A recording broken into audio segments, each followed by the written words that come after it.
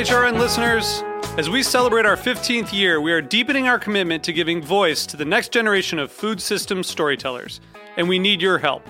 Our internship and fellowship programs help activate new possibilities for underrepresented and underestimated young people through experiential journalism, audio engineering, and production training. Through these unique programs, HRN helps food equity stewards build essential workforce readiness skills that expand their potential and foster economic mobility. Please consider supporting these critical programs. And with a minimum donation, you can be entered to win a dinner for two at an amazing restaurant in one of 8 cities and tickets to a concert at a great venue in one of those cities. We have incredible partners across the country who have donated, as they also share our passion for helping to educate the next generation of food systems storytellers. Check out heritageradionetwork.org/15 to donate and enter to win today. That's heritageradionetwork.org/15 to donate and enter to win today. And make sure you donate before March 31st. Thank you.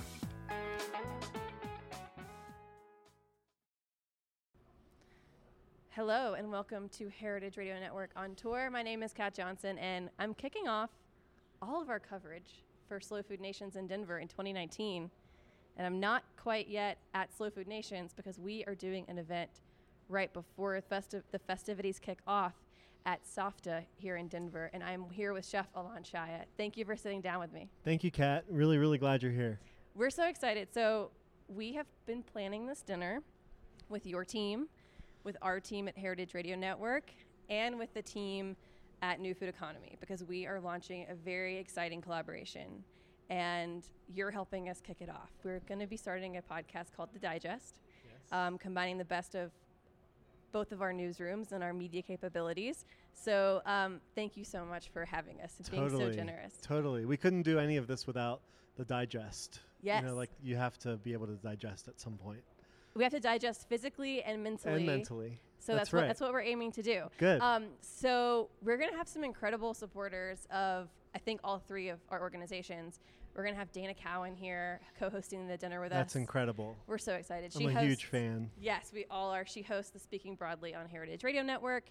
We're going to have the great Alice Waters. An up-and-comer. Yep, out of California. I've heard she was around. Yes, I think she's been at all 3 Slow Food Nations, and we are thrilled that we are part of her schedule for this year. Alice is one of my biggest inspirations, and Emily, my wife, as well. We just absolutely adore her and try to spend as much time with her as we can. She's incredible, and I'm really nervous and excited and anxious that she's coming in for dinner at SOFTA tonight. So tell us about the menu that you have planned for us tonight. Yeah, we are tapping into all of these beautiful local farms.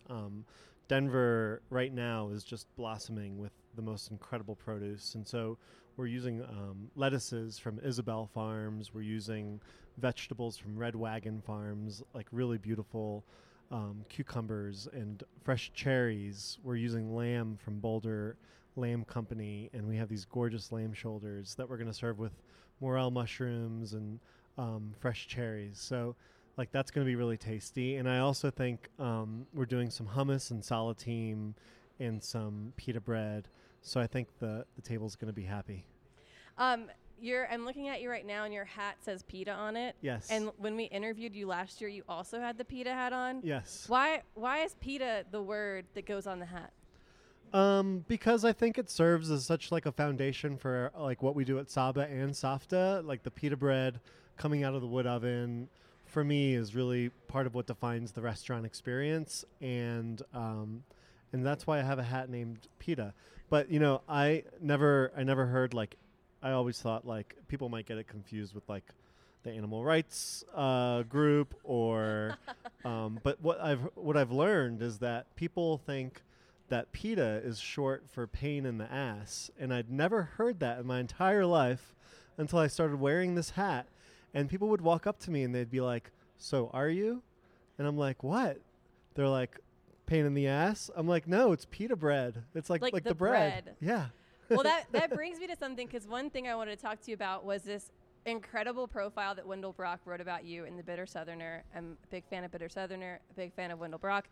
And he kind of talks a little bit about your childhood, and Yeah. you said maybe you were a little bit of pain in the ass. Well, as a kid. yes, as a kid for sure. Probably a little bit still. I you know, really got a chance to spend some time with Wendell and kind of tell him my story and tell him about my life growing up. And yeah, I had a pretty tough childhood, and we were an immigrant family coming from Israel, and then my mother and father divorced very shortly after we immigrated here. So my mom really raised us on her own, my sister and I, and she just worked 2 jobs and around the clock. And I had all of this time on my hands to learn how to cook, and also find ways to get into trouble. And that pretty much lasted all the way through high school, until I went to culinary school. And one of the people that you talk a lot about to Wendell is Donna Barnett.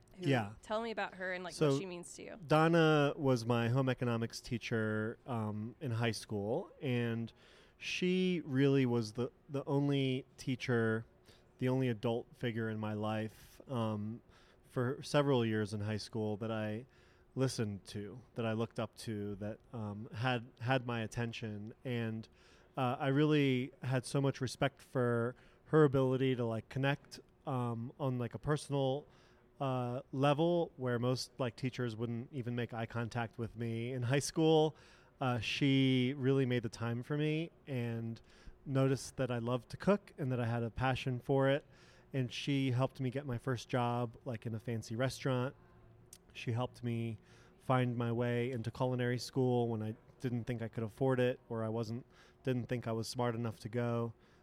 She was really someone that had set a path for me that no one else has ever done. And she's been a huge part of my life ever since. And now her and I have started a foundation together called the Shaya Barnett Foundation.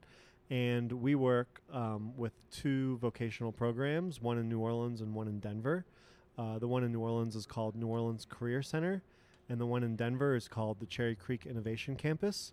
And we are providing support, mentorship, and just helping in any way we can. Either at New Orleans Career Center, we're donating kitchen equipment to the program. We're going to be mentoring their students. And our goal through the program, or through the foundation, the Shaya Barnett Foundation, is that we can really kind of help somebody the way that she helped me when I was in high school, and help children, if they are passionate about culinary arts, find a path forward, help them get into culinary school, and hopefully make a positive impact in somebody's life. I'm just fascinated that she was your home ec teacher, because I think that a lot of home ec programs have gone away. There's been a few people trying to redefine what home ec can mean. What are some of your memories about your home ec classes with her, and do you think we need to be seeing more home ec come back to schools? So I'll answer whether or not we need to see more home ec coming back.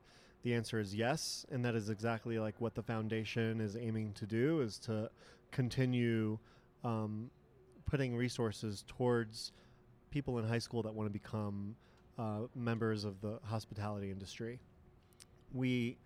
I remember when I was in high school and I would get kicked out of class, out of English class or home ec, believe it or not, or whatever else. I would get kicked out, or homeroom, not home ec. I would get kicked out, and they would send me to Donna's class, to home ec. And Donna would, she kind of worked this deal out with all the other teachers that instead of putting me in detention or suspending me, that they would just send me to her class, and she would be there to figure out what happened and try to get some answers. And so I would walk into her class, and she'd have a big bag of onions, and she'd have me julienne a 50-pound bag of onions, and I would sit there and cry and tear up the whole time, and she would get into my head, and really was like a therapist to me, because I was so lost as a teenager, and really was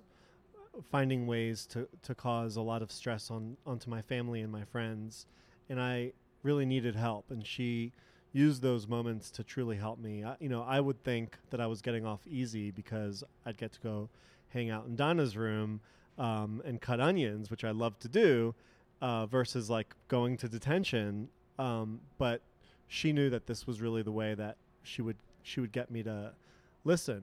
And she then, got me a job at a restaurant and made sure that I like showed up on time and that I was dressed the right way. And she would call the chef that I worked for and follow up. So she was like this incredible positive force that I think all teachers strive to be, like to be able to truly make an impact the way that she did. I think that's every teacher's dream. Yeah, it's not easy. It's a testament to people that can be that For force sure. in students' lives. So obviously that profile that Wendell Brock wrote covers you leaving the Best Restaurant Group and everything that happened past that. Not going to get so into it. People should read the profile because it is very well done. But one thing you did say is that it was a blessing in the end. And can you talk about why? Yeah, I think that we all kind of go through things in life that we have to come out stronger from, and that this was a experience in my life that there was a lot of things that I could have done better. There was a lot of people that I needed to surround myself with that I hadn't been surrounding myself with, and I found some really amazing, just like an opportunity with my wife Emily to start our own hospitality company, which we did, Pomegranate Hospitality, in 2017. And from that point, we were truly able to create a company that was built on core values that we created with our management team, that drive what we do every single day at Pomegranate between Saba and Safta restaurants. We operate every day and make decisions and base our schedules and our calendars around these 9 core values that include accountability, equality, empowerment, communication, organization, passion and creativity, education. And every day we make decisions based off those 9 values. We, how do you quantify how you can create passion and creativity within a work team? We thought about that for a long time, and we decided that we would close the restaurants on Mondays and Tuesdays so that people would have a good work-life balance, so that they could reset, so that they could begin channeling their passion and their creativity. We have a director of people and culture, and her name is Susie Dare, and she has been this incredibly positive force for our entire group on how we set these systems up every single day that we all work off of. Education is a very important core value for us, and we host lunch and learns every Wednesday at the restaurant, and our team members are able to come and teach their colleagues something that they're passionate about, whether it's been everything from knife sharpening to Beyonce to taxidermy to existentialism and Southern literature to you name it, like all topics that I'm very interested in. Yeah, plants. Great. Like people have been coming and teaching about everything. That's awesome. And it's a way to empower our team. It's a way to educate our team. We every day we're talking about these core values and how they can make us a better company every day. And I don't think that I would be at this point in my life right now where I get to do this if it wasn't for what has happened in the past. And I have found this to be an opportunity to just truly make a positive impact and be a good leader and a good support structure for our entire team. And so obviously the first restaurant you opened after leaving Besh was Saba in New Orleans.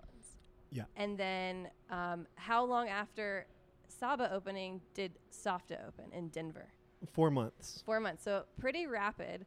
We started Pomegranate in 2017.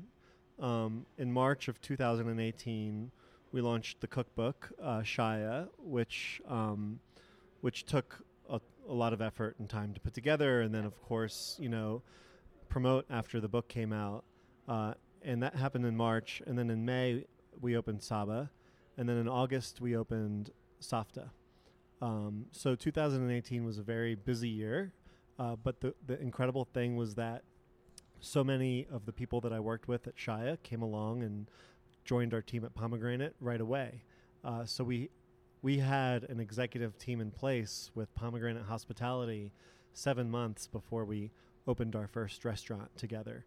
And during that time, we created our mission statement, we created our core values, we built the structure to make those all come alive. We hired Susie onto the team, and we used those 7 months to work really hard on figuring out how to make the most healthy and well-balanced culture we could in the hospitality business.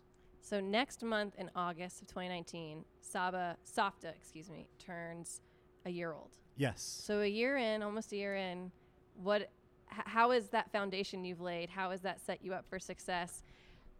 What are the challenges you're facing a year in? What are some things that have gone really well that foundation has made go well? Well, we've grown our team to 170 people, and we have been able to just really, I think, open 2 incredible restaurants and build a team of people that are just so amazing. And it's been so impressive to see how our team members, as they've joined Pomegranate Hospitality, have really bought into the culture, and how the culture and the health of the culture has grown organically from within. A lot of it, I think, is about setting the tone for people to be able to gravitate towards. And when we open Saba, of course we have challenges every single day, and we have to really rely on the culture that we've created to kind of get through those challenges. And we've had to make a lot of really hard decisions. But like one of the most amazing moments for me when we first opened Saba was that I was standing at the pita oven, and one of our cooks had made some type of off-color joke, and the server standing next to the cook said, "Hey, we don't talk that way here."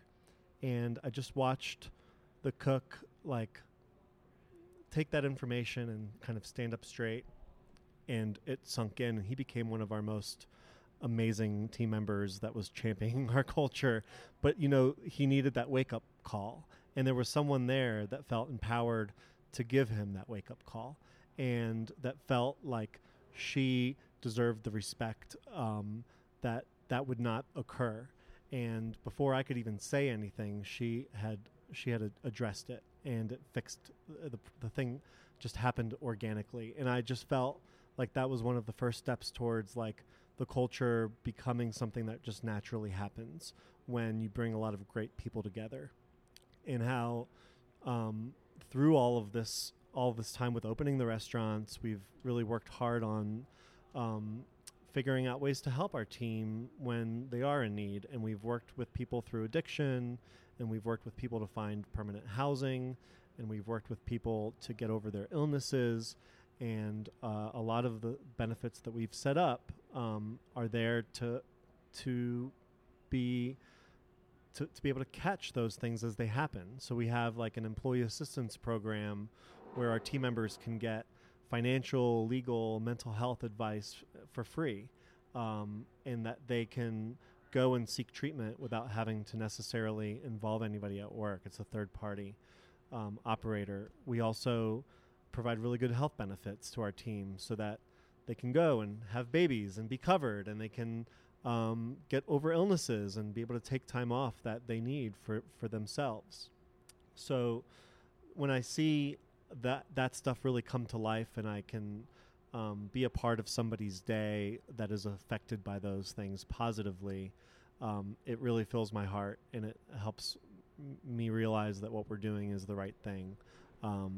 And we're challenged every day by it. And there's been times where we've had to let team members go that we really cared for because they were not living up to the values that we set. And those are hard decisions, but our job is to protect the culture and to protect the team as a whole, and that's what we do.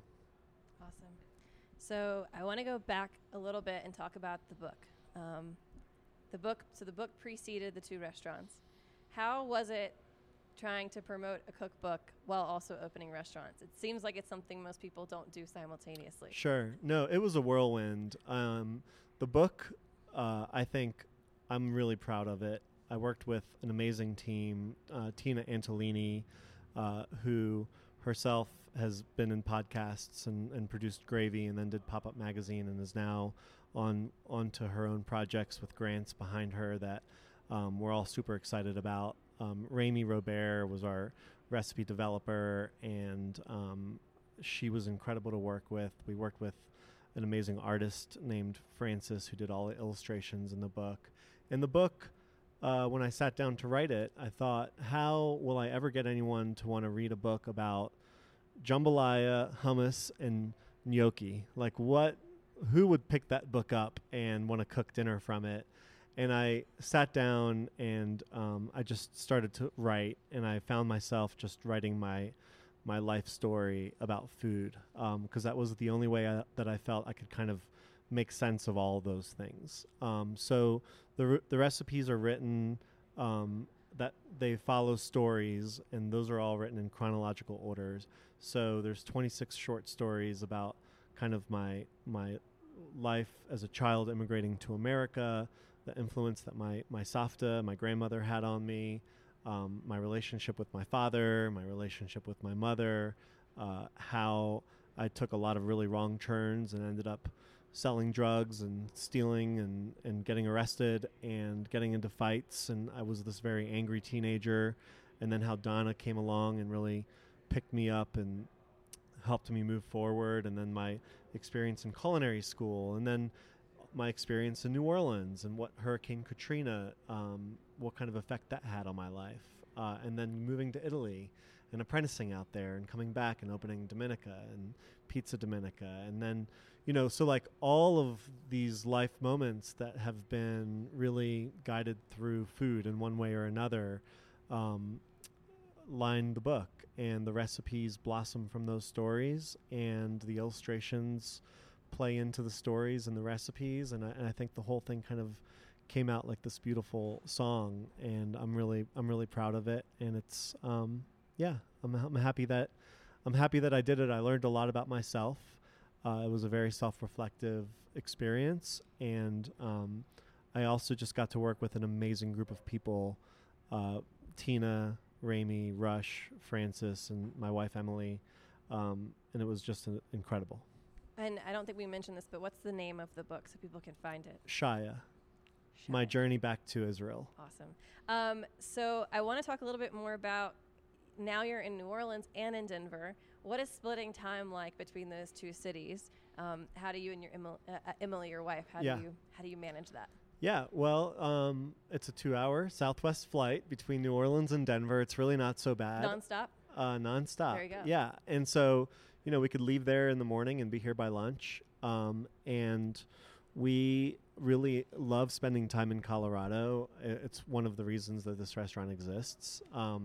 That Emily and I decided to open Safta here because we wanted to follow our pursuit of happiness together, and coming and spending time in Colorado, especially in the summer, was a big deal for us. So we made that become reality by opening Safta, and we have a house here and a car here, and we've really gotten a chance to work very closely with different members of the community for different things, like Komal Kitchen. I'm not sure. I think you're familiar with it because they're very involved in slow foods. And for those who aren't familiar with Komal, it's a incubator kitchen for immigrant and refugee women, and it helps them share and profit from their sales of cooking food through catering and through a restaurant. And it's one of the most inspiring places I've ever been, and was one of the defining reasons that I came to Denver with Emily in the first place to open up. The way that we manage our time back and forth, we spend it together, and we travel back and forth together, and we really enjoy it. We've actually, she's running the company with me, and she is incredibly smart and has helped Pomegranate become this incredible place for so many people. And I've learned a ton from her. You can curse on HR. A shit ton from her. And I think that the reason that Saba exists and Safta exists, and how Emily and I are able to kind of like continue that reality for ourselves has been such an inspiration and so positive, and I'm very, very, very happy we're getting a chance to do that. So next I want to talk a little bit about where you like to eat outside of Pomegranate Hospitality restaurants when you're in both cities. Yeah. Well, in New Orleans, there's so many great places that I've been going to for well over a decade, close to 2 decades. Mosca's is one of my favorite restaurants in New Orleans. It's like this old school Italian restaurant outside of the city, and they are famous for their oysters Mosca, which are like oysters that are broiled with breadcrumbs and butter and Parmesan cheese and oregano. It's incredible. And then you put that on top of spaghetti bordelaise, which is like a garlic and parsley spaghetti. And it's one of the best things I've ever had in my life. And then I also love eating at Margie's Grill in New Orleans. It's on Broad Street, and it's not far from where we live. And Chef Marcus is cooking there and sourcing the most amazing local ingredients and serving them up in a way that's light and fresh and very neighborhoody. And Emily and I find ourselves kind of gravitating there a lot to go eat. And then we love eating a ton of Vietnamese food as well. And New Orleans has some of the best Vietnamese food in the country. And so we're at Pho Ta Bai, which is on Tulane Avenue, and incredible beef and chicken pho. And then we also go to a place called Tan Dinh on the West Bank for their crispy fried tofu with lemongrass and chilies, and their quail with black pepper and lemon, and their pho and their banh mi and all the other great things. So that's New Orleans. And then in Denver, there's a place called Q House that I really love. It's like a modern Chinese, Taiwanese restaurant. And there's a chef there that's just making the most incredible food, and I go there a ton. Emily and I go to this place called Sushi Den a lot, which is a local sushi restaurant here, and they fly in all their fish from Tokyo like every day, and it's incredible, kind of like no frills, amazing sushi. We love eating at Comal Kitchen. We go there a lot for lunch. We love eating at Tavernetta and at Mercantile and at Annette Scratch to Table.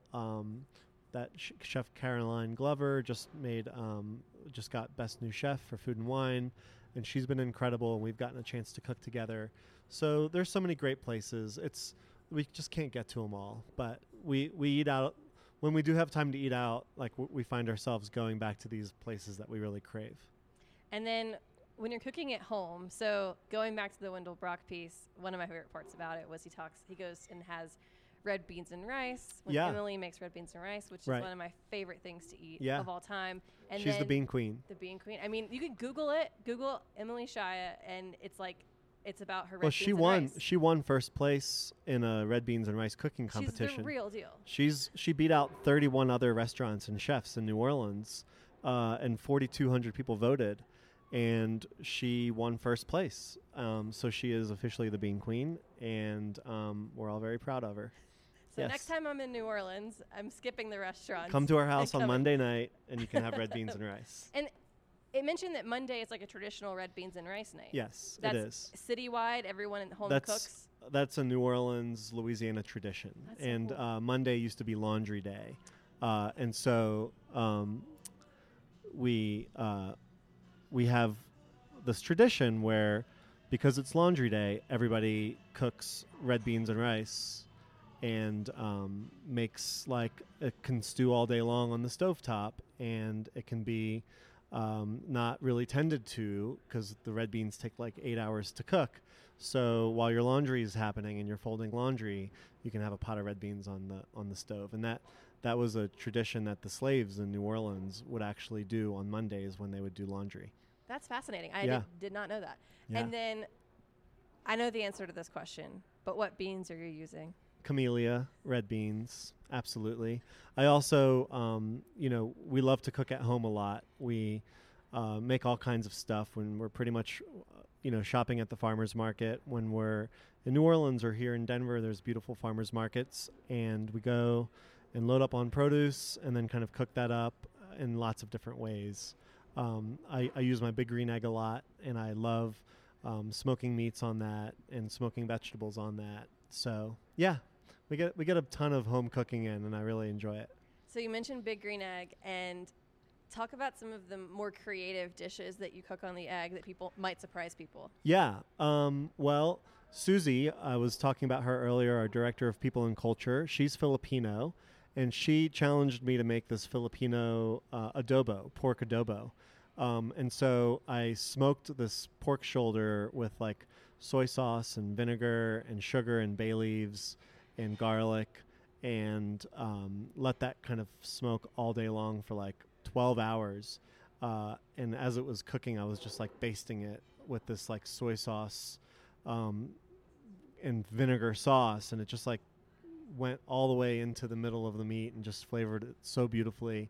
And I made that with smoked pineapples, and I just took whole pineapples and threw them in there with the pork on the side and let those smoke for 10 hours, and they came out like candy. It was incredible. And then I served that with coconut rice, and that was one of my favorite Big Green Egg dishes that I've made recently. There's also one involving a pumpkin. Yeah, I like to cook vegetables whole as much as possible.